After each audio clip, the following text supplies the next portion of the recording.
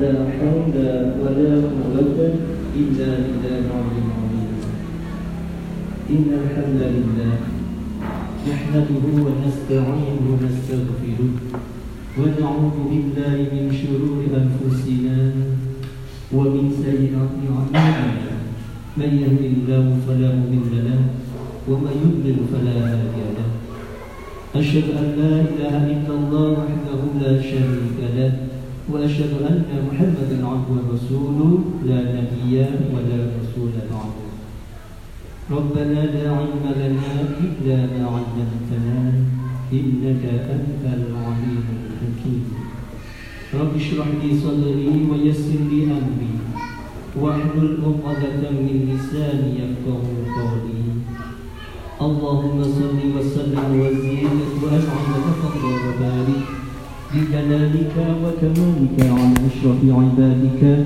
سيدنا ومولانا محمد صلى الله عليه وسلم وكل صحابة أجمعين أما بعد Bapak Ibu komunitas MCM Malang Kreatif Muhsinin Kreatif Malang Muhsinin golongan orang-orang yang baik,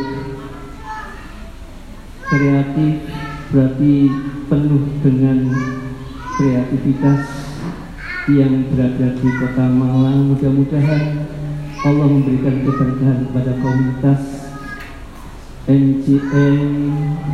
Mudah-mudahan dengan adanya halal bihalal, yang mana halal bihalal bahasa dari Arab tapi bukan Arab. Halal ketemu halal.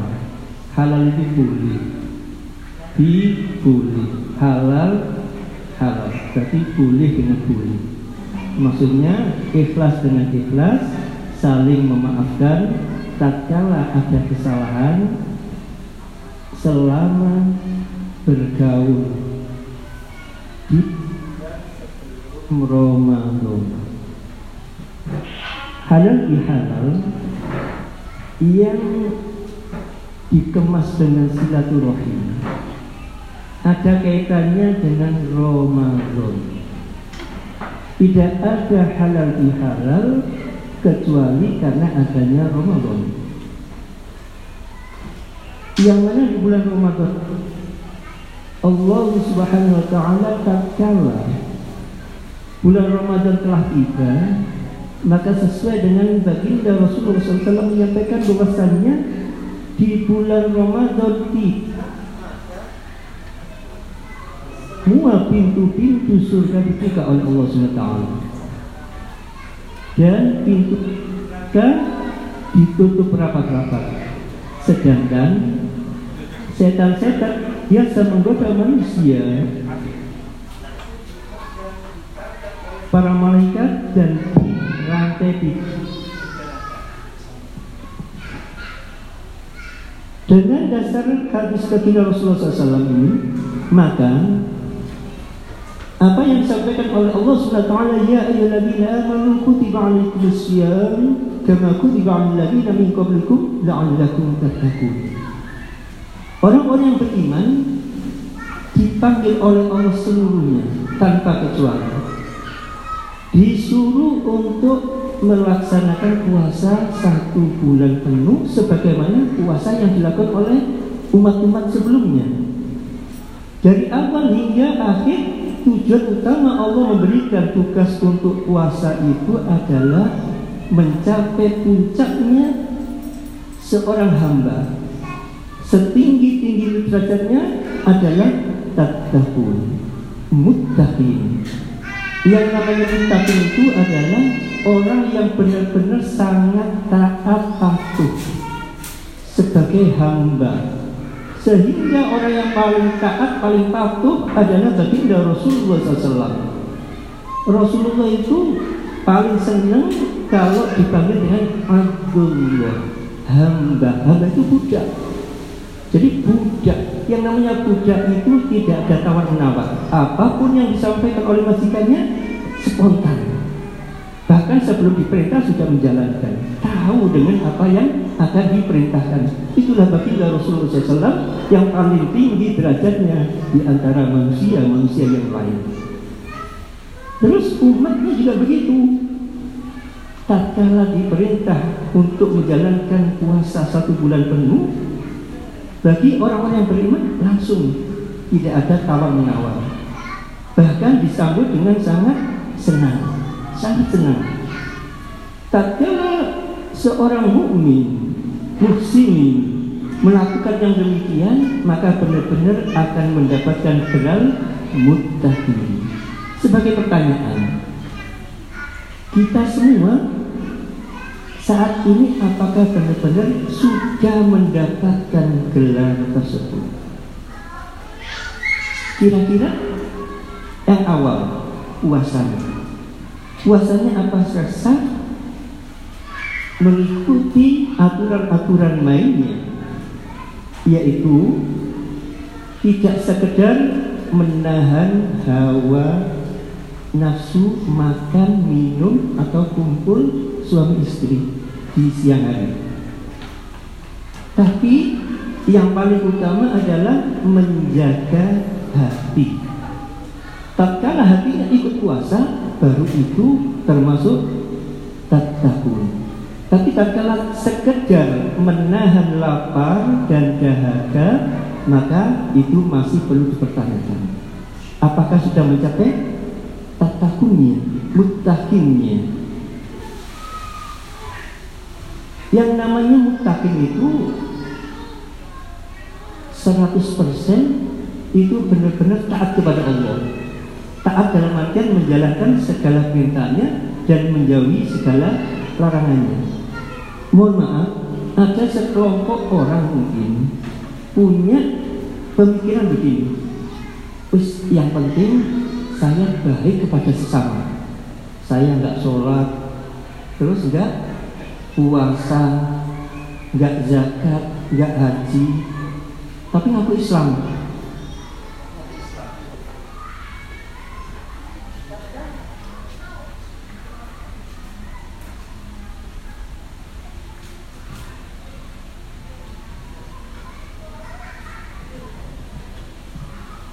Iya, ini coba kita ada cerita sedikit ya. Kalau ada seorang yang menyatakan punya pendapat demikian, dari kisahnya Nabi Musa alaihissalam. Ini bagi sekelompok orang yang punya pemikiran yang penting saya baik, nggak menyalahi orang, sudah cukup. Kita kembali kepada muttaqin. Nabi Musa alaihissalam ini banyak ceritanya. Kenapa kok banyak ceritanya di Al-Quran? Karena Nabi Musa itu terkenal dengan kalimullah. Apa itu kalimullah? Seorang hamba yang bisa langsung takalam, berbicara dengan Allah. Satu-satunya manusia yang dikasih gelar kalimullah. Namun kalau Rasulullah lebih dari itu, bukan sekedar bicara, tapi nadhar ilallah, lebih tinggi lagi. Karena saat itu Nabi Musa mendengar firman Allah itu setelahnya, maka suara yang terindah di seluruh dunia ini bagaikan radio rusak, sangat menyakitkan. Saking nikmatnya firman Allah, begitu mendengar ucapan manusia itu sangat-sangat menyakitkan hatinya, sampai telinganya rusak. Berapa lama itu ditutup terus, nggak mau mendengar omongan orang, karena saking nikmatnya firman Allah. Apalagi nazar Allah, begitu nikmatnya mendengar firman Allah, lantas pingin, ya apa sih wajahnya Allah itu gimana? Terus mohon kepada ya Allah, begitu nikmatnya firman aku terima, maka aku ingin melihat Engkau, melihat zatmu ya Allah. Lantas Allah menyampaikan kepada Nabi Musa, Nabi Musa, coba engkau lihat bukit Sinai itu, seandainya masih lihat, maka engkau akan bisa melihat saya. Allah cuma menampakkan cahayanya saja, nur ilahi, maka gunung itu meletus. Spontan Nabi Musa itu terpelanting sampai semaput, sampai pingsan. Bikin siuman baru dia menyatakan istighfar kepada Allah, karena lancang, karena tidak boleh. Semua manusia tidak bisa melihat zatnya Allah karena tidak dikasih kekuatan. Tapi Rasulullah SAW dikasih kuncian, bisa nador ilallah. Kembali pada cerita Nabi Musa AS, masalah ketakwaan. Suatu saat ada seorang perempuan itu lunglai mau mengetuk pintunya rumahnya Nabi Musa. Jadi apa enggak? Karena didorong kekuatan ingin tobat, diketuklah pintu tersebut. Begitu dibuka, disuruh masuk. Ada apa? Datang ke rumahku. Lantas Nabi Musa setelah bertanya begitu, spontan dengan keraguan-raguan si perempuan tadi dengan terbata-bata menyampaikan, ya Nabiullah, ya Kalimullah, saya ingin engkau sampaikan kepada Allah, karena engkau terkenal dengan Kalimullah, apakah kira-kira taubat saya ini diterima? Apa gerangan yang membuat engkau ingin taubat? Ya Kalimullah, saya ini mohon maaf, saya ini terjerumus ke lembah hitam, lembah pelacuran, sehingga sampai saat saya hamil. Begitu hamil besar, saya melahirkan. Begitu melahirkan, karena marahnya saya, karena pegelnya saya melihat bayi itu hasil dari perzinahan, maka saya cekik sampai meninggal. Begitu meninggal, saya tidak terima, masih hati saya ini masih pegel sama bapak yang menghamilinya itu. Terus dicincang, dimutilasi, terus dibuang. Mendengar ucapan itu, pengakuan tersebut, maka Nabi Musa marah. Hei anak Allah, pergi dari sini, dosamu terlalu besar. Saya takut kalau engkau masih di sini, maka api Allah akan menimpa saya juga. Karena zaman Nabi Musa itu, kalau ada apa-apa langsung ada api yang menyambar. Maka diusirlah si perempuan tadi sambil menangis. Sebelum keluar rumahnya, maka malaikat Jibril turun. Begitu turun, hai Musa, Allah Ar-Rahman Ar-Rahim, Maha Penyayang, pengasih Maha Penyayang, dan At-Tawwabin, Maha menerima tobat. Padahal ada yang lebih besar dosanya daripada itu pun diterima tobatnya oleh Allah SWT. Lantas dan saya kaget, masa ada ya? Ya Jibril, ada. Karena Allah bahwasanya orang yang meninggalkan sholat itu dosanya lebih besar daripada orang ini. Ini buktinya bahwasanya kita jangan main-main dengan perintah Allah. Yang namanya perintah itu, yang wajib terutama, tidak boleh ditinggalkan sama sekali. Begitu juga dengan larangan-larangannya. Kalau zina, membunuh itu kan larangan. Jadi perintah itu benar-benar harus dijaga agar kita dijaga oleh Allah SWT. Ini masalah mutasi ini. Selanjutnya, sebagai pertanyaan bagi kita, tatkala di bulan Ramadan Allah telah memberi kesempatan dibukanya pintu-pintu surga itu, maksudnya diantaranya adalah Allah membuka lebar-lebar peluang yang sangat besar untuk menjaring pahala sebanyak-banyaknya. Dibukalah pintu surganya Allah. Itu benar-benar memang secara hak pintu-pintu surga yang saat ini ada diciptakan oleh Allah itu dibuka. Dan ada efeknya ke dunia ini. Kita menjadi sakinah, tenang, mudah untuk melakukan ibadah. Jadi gampang diajak untuk ibadah. Lantas neraka saat itu selama Ramadan ditutup rapat-rapat juga demikian. Maka orang meninggalkan maksiat itu juga mudah, tidak sulit, diajak ibadah gampang. Dan yang ketiga, tatkala semua setan-setan itu dibelenggu oleh para malaikat yang diperintahkan oleh Allah, maka tidak ada gangguan sama sekali. Diajak jamaah sampai ada yang 8 rakaat, ada yang 20 rakaat, ditambah lagi qiyamul, dibacakan Al-Quran. Itu ringan sekali di bulan Ramadan. Kenapa? Karena saat itu tidak ada gangguan sama sekali, sehingga kita bebas melakukan amal ibadah. Kalau di bulan Ramadan kita benar-benar nikmat, mudah, loyal, gampang beribadah.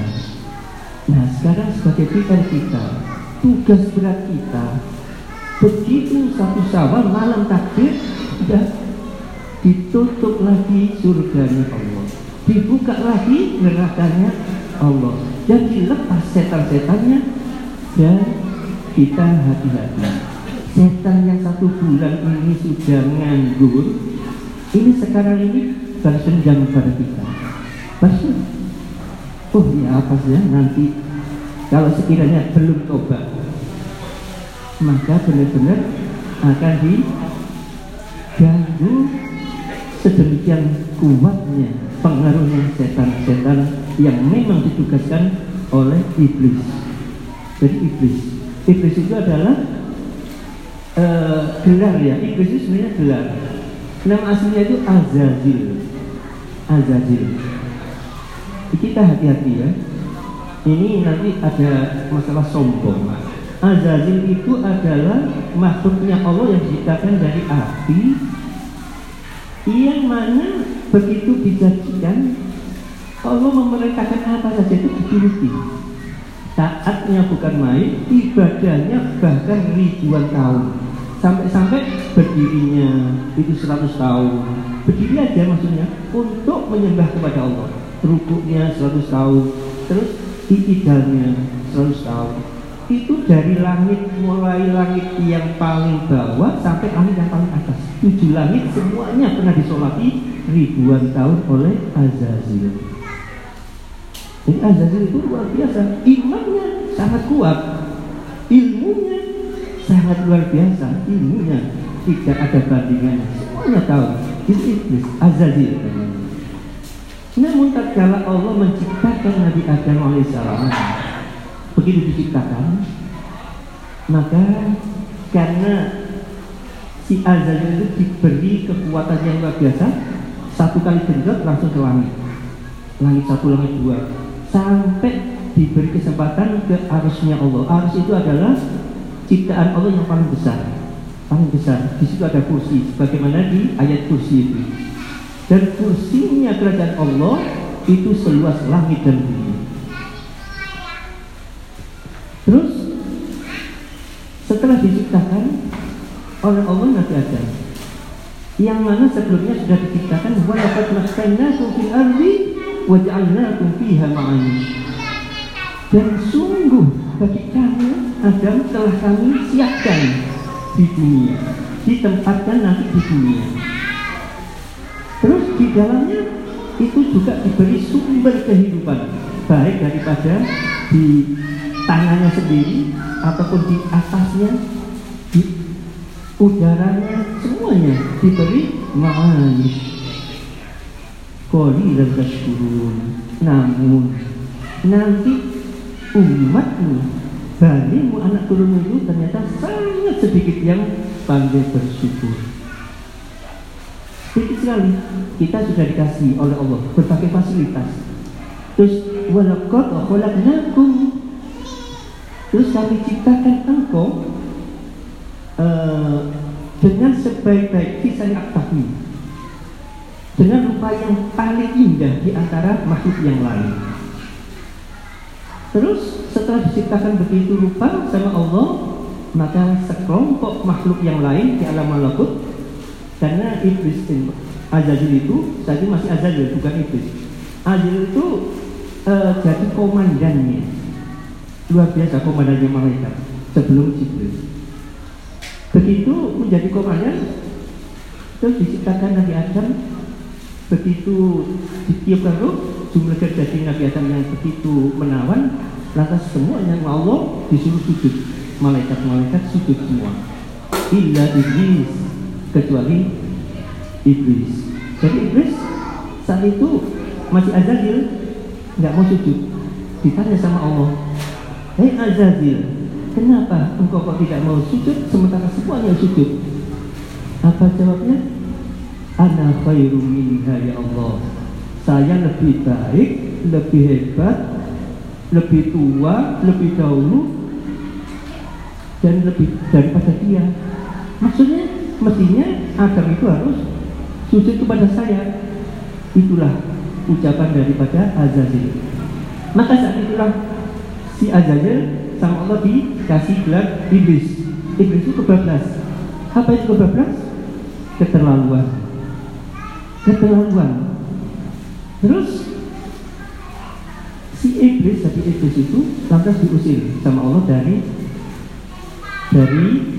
surga. Saat itu di surga semuanya. Setelah berada diusir, maka si iblis menawarkan diri, ya Allah, kalau begitu tolong saya ditangguhkan, jangan sampai dimatikan dulu sampai hari kiamat. Sama Allah diterima. Iya, diijabahi permintaannya. Namun si iblis sudah jadi iblis itu bersumpah serapah, ya Allah, karena saya engkau usir dari surga lantaran Adam, maka sungguh saya akan benar-benar menggoda anak cucunya, menggoda dari kanan, dari kiri, dari depan, dari samping, dari belakang. Ini benar-benar akan saya kerumuni dengan anggota-anggota atau anak turun saya. Sampai sekarang begitu. Dan hadis Rasulullah SAW menyatakan gini, setiap anak Adam lahir satu, maka setan juga lahir satu. Namun manusia ada yang meninggal, ada yang lahir. Begitu sekarang ada yang lahir, di sana ada yang meninggal. Namun anak-anak iblis, anak turunnya itu tidak pernah meninggal. Nah, sebagai tantangan kita itu adalah setan itu semakin hari semakin bertambah dan ditugaskan oleh iblis setiap saat, setiap pagi dan sore. Jadi ditambah. Oleh karenanya semakin akhir zaman kita semakin berat menghadapi gangguan-gangguan iblis. Mereka berpengalaman, lebih pintar, dan ditambah dengan anak-anak yang baru lahir. Terus hubungannya dengan iblis, ternyata Allah menyampaikan kenapa kau diusir, karena cuma satu saja, yaitu diri atau sombong. Lantaran sombong itulah maka si iblis diusir dari surganya Allah SWT. Terus di sini masalah silaturahim halal bihalal. Ini PR kita itu jangan sampai kita mencontoh sifat satu saja iblis, yaitu sombong. Sombong itu menurut Rasulullah SAW dikategorikan cuma dua saja, nggak banyak. Sombong itu yaitu menolak yang hak wa huwa musunas, dan meremehkan atau merendahkan sesama. Diingat-ingat, karena la yadkhulul jannah, tidak akan masuk surga bagi orang-orang yang fi qalbi, di dalam hatinya itu ada mithqala zarrah, cuma sebiji sawi aja seandainya, itu dari min kibri, yaitu dari sifat sombong. Rasulullah menyatakan begini, tidak akan masuk surga seseorang yang di dalam hatinya itu ada sifat sombong, walaupun sebiji sawi, sekecil-kecilnya. Sekecil-kecilnya bagaimana? Ada suatu kisah begini, ada seorang imam besar, alim, pakai jubah. Begitu berjalan, ada seekor anjing. Lantas seorang alim tadi menyingkapkan jubahnya, takut kena najis. Padahal cuma takut kena najis.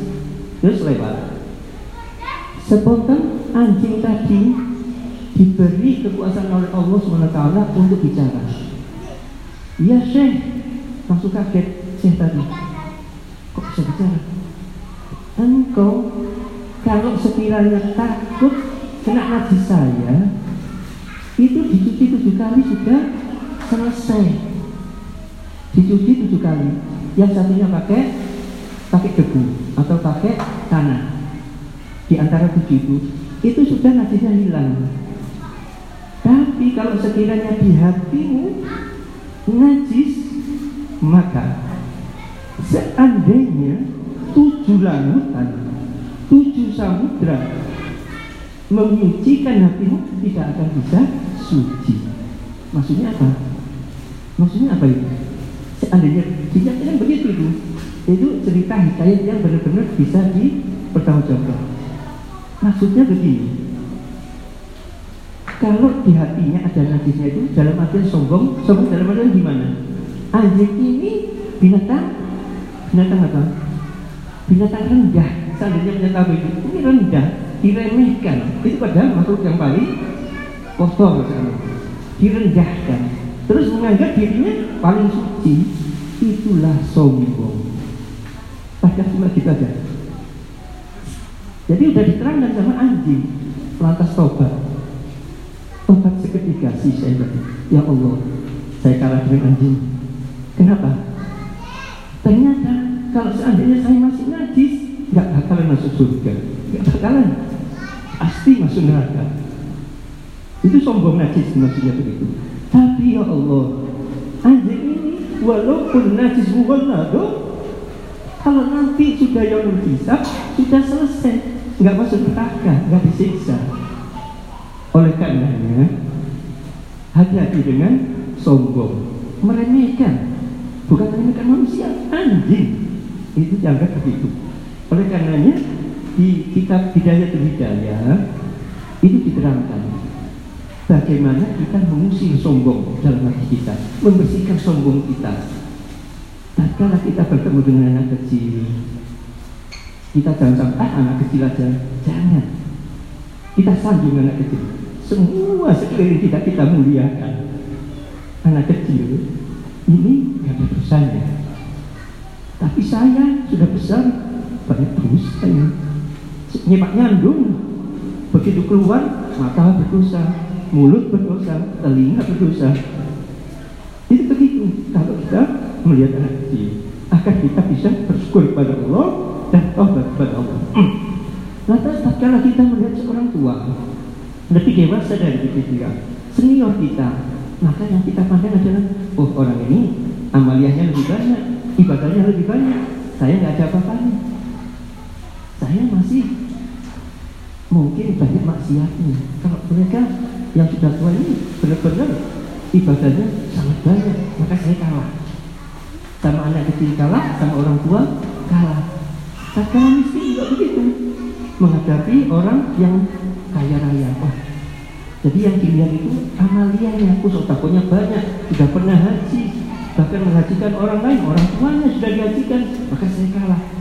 Tatkala menjadi seorang yang kaya, melihat yang miskin juga demikian. Wah, saya kalah dengan orang miskin ini, orangnya sabar. Jadi kalau nanti suatu saat di padang mahsyar, yaumul hisab, enak ini orang miskin ini, gak repot-repot diinterogasi sama malaikat. Mungkin cuma sebentar masuk surga, sementara saya masih lama ini. Dunia saya, harta saya banyak dihisab, karena rezeki yang halal itu dihisab, sedangkan rezeki yang haram itu diazab.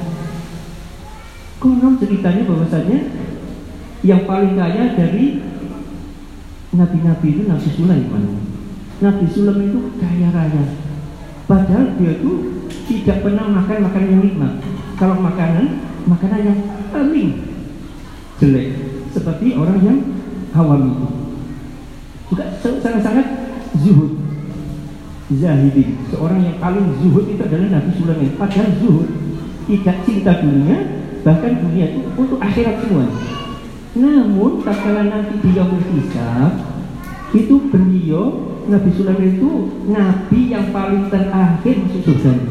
Sementara nabi-nabi yang lain sudah menikmati kenikmatan surga. Oleh karenanya enak jadi orang miskin. Itu selisihnya 500 tahun. 500 tahun enggak. Sementara yang lainnya sudah enak-enakan, tapi yang kaya masih dihisab. Itu yang benar padahal. Apalagi yang korupsi. Naudzubillah dari. Iya. Oleh karenanya benar-benar hati, jaga hati kita. Jangan sampai kita mengotori sedikit pun dari sifat sombong yang mengakibatkan orang tersebut tidak bakal masuk surga selama-lamanya. Jadi kembali kepada itu tadi, di mana sholatnya ribuan tahun, imannya kuat, amalnya luar biasa, tapi kena penyakit satu saja, sombong. Maka selama-lamanya tidak masuk surga. Tujuan kita hidup ini, Allah sampai menyampaikan di dalam Al-Qur'annya bahwasanya wa ma khalaqtul jinna wal insa illa liya'budun. Dan sungguh kami menciptakan dari bangsa jin dan manusia, dan jin itu yang diciptakan. Tidaklah saya ciptakan kecuali untuk beribadah. Jadi ibadah dan ibadah. Intinya di sini kalau bisa begitu kita beraktivitas, kita keluar rumah, kita niati semuanya untuk mencari ridho Allah SWT. Ilahi anta maksudi wa ridhoka matlubi. Jadi kita masukkan dalam hati kita, mau beraktivitas mulai bangun tidur, Ilahi, ya wahai sesembahanku, anta maksudi, cuma engkau saja yang harus dipuji, engkau saja, tidak ada yang lain. Kalau saya cari hati untuk menuju kepada engkau ya Allah. Kalau saya mau mencari apa saja, itu semata-mata untuk sarana menuju padamu ya Allah. Waktu kalau rugi dan semuanya itu hanya ridhomu yang aku cari. Jadi pokoknya semua yang diridhoi oleh Allah, maka itu adalah akan mendapatkan keberkahan dari Allah SWT, dan rahmat Allah benar-benar akan turun dan akan kita dapati. Mohon maaf waktunya sudah. Ya. Jadi mudah-mudahan komunitas MCM benar-benar diberkahi oleh Allah SWT, semakin banyak silaturahimnya. Silaturahim itu macamnya banyak. Alhamdulillah sejuk sekali. Takutnya mungkin ada yang masih punya ganjalan yang mau bertanya, dikasih kesempatan. Silakan kalau ada satu atau dua pertanyaan, monggo. Mumpung ketemu ngumpul bareng. Monggo. Assalamualaikum Ustaz. Saya mau bertanya nih, karena berhubung kita kan komunitas rata-rata juga hampir seumuran semua, kadang juga suka bercanda kan, dan kadang bercandanya itu juga kalau dibilang kesombongan itu ya agak, cuman niatnya sih bercanda. Nah itu hukumnya gimana? Padahal sama sekali nggak ada niat untuk menyakiti, kita gitu. Mas Yani. Iya, makanya biar ada, kita dapat pencerahan juga, biar terutama teman-teman biar nggak kelewatan gitu. Tapi intinya poin utama itu bercanda lebih, tapi kadang itu takutnya yang nggak tahu itu bikin malah serius pencerahannya. Ya, terima kasih. Ini kalau untuk bercanda, ya innamal a'malu binniyat. Segala sesuatu itu tergantung niat kita. Niat kita. Hanya dirinya dan Allah yang tahu kalau itu sombong. Intinya sombong itu, yang rawan itu adalah tatkala seorang itu dikasih amanah lebih kaya, lebih terhormat, jabatannya lebih tinggi, pengikutnya lebih banyak. Pokoknya dikasih kelebihan oleh Allah, ini rawan sombong. Pokoknya intinya dua itu tadi, meremehkan makhluk. Jadi meremehkan. dianggap yang lawan kita itu lebih jelek. Walaupun itu memang jelek, seandainya begitu, oh memang jelek kayak tadi anjing ya. Itu saya contohkan dulu biar mentok itu. Anjing sejelek-jeleknya hewan menurut Islam, maksudnya senajis-najisnya lah, bukan jelek ini, najis ya. Najis itu roh. Itu aja sampai diangkat oleh Allah, jangan sampai diremehkan, itu ciptaan Allah juga. Intinya pokoknya nggak niat meremehkan, tapi untuk menggembirakan seandainya. Karena pernah juga ada guruan Rasulullah juga berguru, banyak Rasulullah. Tatkala sama mantunya Sayyidina Ali makan begitu makan sama-sama kurma. Sayyidina Ali senang usil dulu. Sayyidina Ali habis makan, bijinya ditaruh di tempatnya Rasulullah terus sampai sama-sama habis. Terus apa namanya? Sayyidina Ali nyampaikan, ya gitu. Memang hebat ya. Rasulullah itu Sayyidul Anbiya.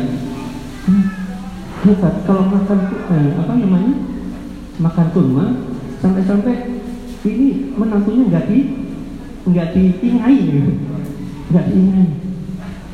sampai dimakan semuanya ini, nggak mau ngalah. Terus sama Rasulullah nggak bisa kalah. Rasulullah, maksud saya lebih hebat lagi kalau makan itu sama bijinya, sampai nggak ada bijinya, jadi makan kurma sama bijinya. Iya, ini cuma canda-candaan aja, banyak juga canda Rasulullah. Diantaranya seorang sahabat itu adalah orang yang pernah bertemu langsung pada Rasulullah dan beriman, itu namanya sahabat Rasulullah. Salah satu seorang nenek tua begitu nyampaikan, ya Rasulullah, apakah ada orang tua nanti di surga ya Allah? Oh, nggak ada orang tua di sana, semuanya muda-muda. Langsung menangis. Nggak ada seperti itu, nggak ada, katanya begitu. Langsung menangis jadinya. Maksud saya ibu itu nanti pasti masuk surga, tapi dengan wajah yang muda lagi, maksudnya begitu. Maka senanglah lagi. Itu canda-candanya yang benar itu boleh. Tapi kalau yang membuat-buat ada kebohongan dan atau merendahkan, itu yang nggak boleh, merendahkan. Iya. Jadi intinya itu ya. Pokoknya yang sombong itu benar-benar merasa kita ini lebih, seperti yang disampaikan iblis. Ana khairu minhu khalaqtani min nar wa khalaqtahu min tin. Ya Allah, saya ini lebih baik daripada dia. Buktinya apa? Saya kau ciptakan dari api, sedangkan ada dari tanah. Tanah itu bisa indah. Tapi kalau api, megah. Itu menurut azazil begitu. Tapi Allah enggak mau. Itu adalah kata-kata sombong. Jadi merendahkan itu enggak boleh sekali lagi. Ya, terima kasih. Ada lagi? Satu lagi. Ibu. Adakah ibu-ibu yang mau bertanya? Jadi tanya ya. Oh, tanya ya.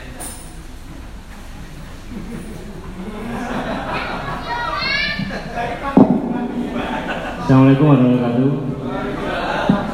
Ustaz, saya mau bertanya, kalau hukumnya sombong kepada orang yang sombong gimana Ustaz? Ini pertanyaan yang bagus sekali. Ya, benar-benar. Memang ada dasar hukumnya. Memang orang sombong itu sombong hilang. Iya, benar itu. Orang yang sombong harus disombongi, tapi inamalah niat ya, niat. Niatnya agar dia itu tergugah nggak sombong lagi. Kita ingin menolong. Memang orang sombong itu harus disombongi. Iya. Tapi niatnya sekali lagi itu bukan aku kesombongan, tapi niatnya benar-benar mengangkat sombongnya itu biar dibalikan kepada iblis. Karena yang punya asli daripada sifat sombong itu iblis. Kita ini ketularan, kasihan ya. Oleh karenanya jangan sampai kita ikut-ikut kena virusnya sombong. Karena Rasulullah itu panutan kita, teladan kita.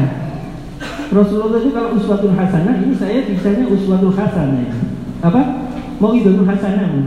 Mau idul hasanah itu menyampaikan yang baik-baik, nasihat-nasihat dari Al-Quran hadis. Cuma kalau uswa itu berat. Ya, uswah itu contoh. Kalau Rasulullah uswah dulu, contoh, baru disampaikan, maka orang-orang manja sudah ikut. Sementara akhir zaman banyak mau idho, tapi uswahnya nggak ada. Ini saya juga nggak nyaman sama Ustadz Jabron. Apakah saya pantas ini menyampaikan di sini? Saya sebenarnya ya sangat-sangat doif, sangat-sangat lemah, sangat-sangat dangkal keimanan saya. Saya tadi cuma gemetaran, waduh bisa nggak ya? Karena saya cuma ngaji-ngaji kecil di kampung sama Ustadz Jabron ini dulu ngaji bareng. Ternyata silaturahim yang paling istimewa saya rasakan silaturahim. Sila itu ada tali pengikat, rahim itu kasih sayang Allah. Kasih sayang Allah ditimbulkan kepada orang-orang yang melakukan silaturahim itu tadi, sehingga juga mempunyai rasa kasih sayang juga. Itu adalah nur ilahi dari Allah SWT. Silaturahim, ar-rahim ya. Ini benar-benar silaturahim yang saya rasakan itu tatkala ada majelis tadarus Al-Quran. Berarti pengikatnya apa? Al-Quran luar biasa, yang sangat mulia, dari yang maha mulia. Terus kita memuliakan, maka kita jadi mulia. Itulah lantaran kita ada majelis tadarus Al-Quran. Jadikan Al-Quran itu sebagai pengikat silaturahim kita yang istiqomah. Itu yang saya rasakan. Di mana-mana kita selalu dekat dengan Al-Quran. Allahumma ta'ala di dunia korina. Jadi jadikan ya Allah Al-Quran itu di dunia ini sebagai teman setiasa yang selalu mendengar. Insya Allah begitu.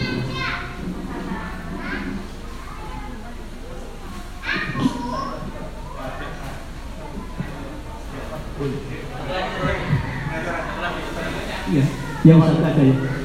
Iya. Monggo. Terima kasih kesempatannya.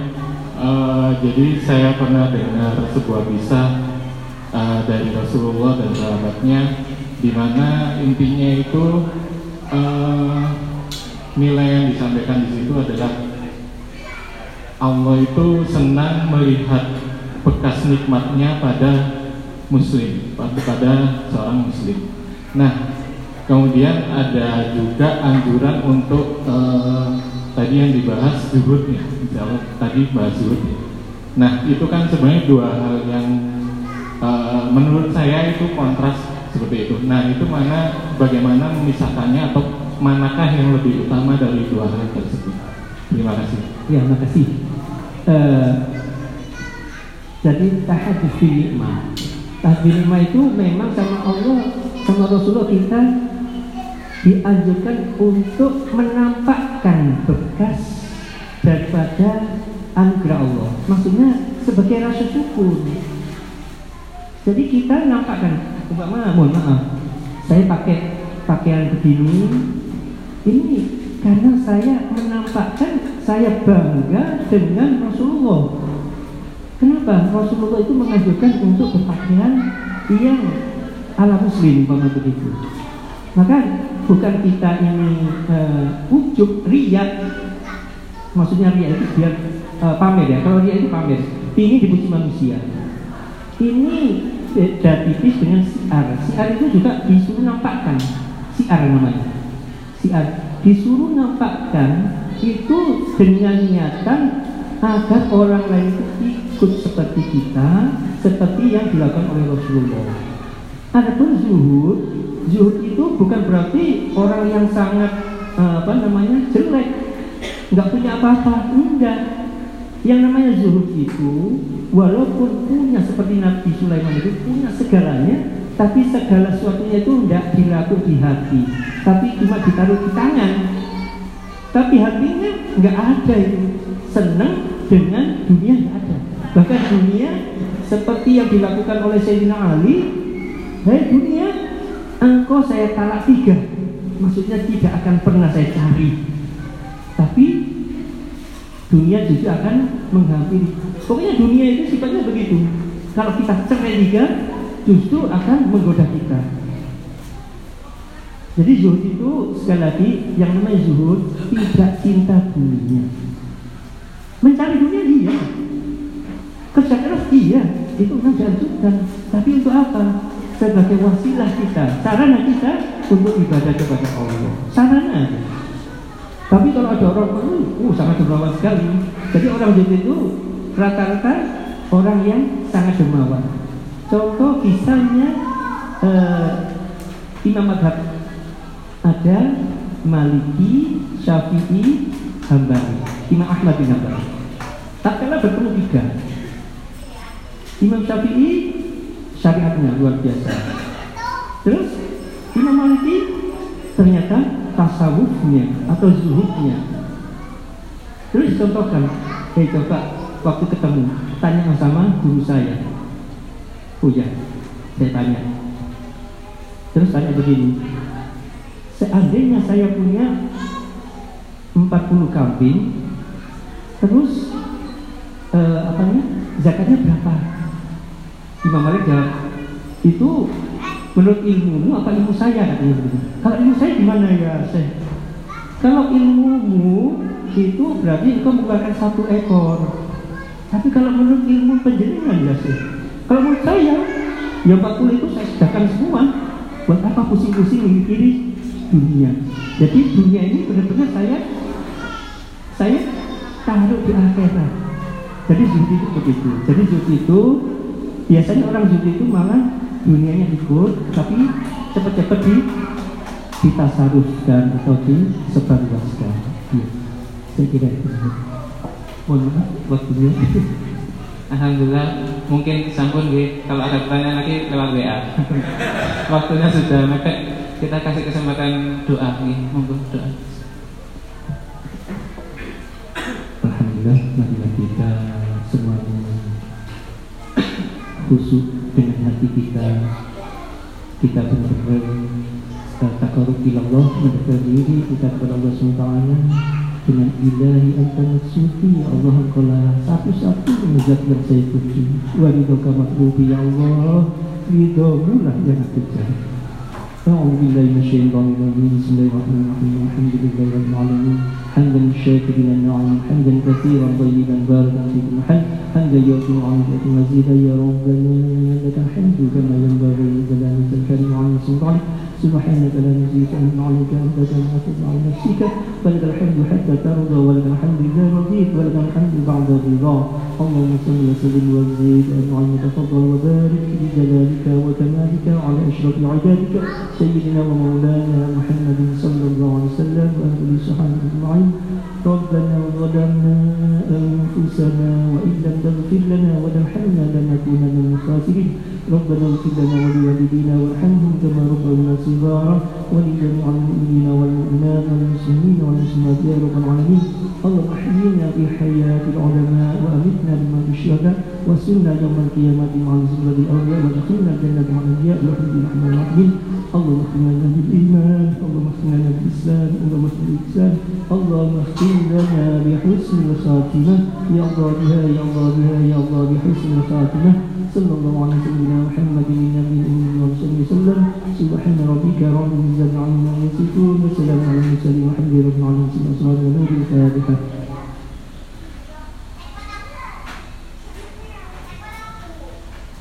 Kurang lebihnya mohon maaf. Tidak ada ibadah yang tidak.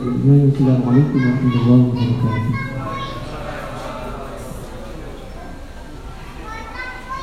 Alhamdulillah, monggo langsung berikutnya langsung ke Rahmat Tema. Monggo.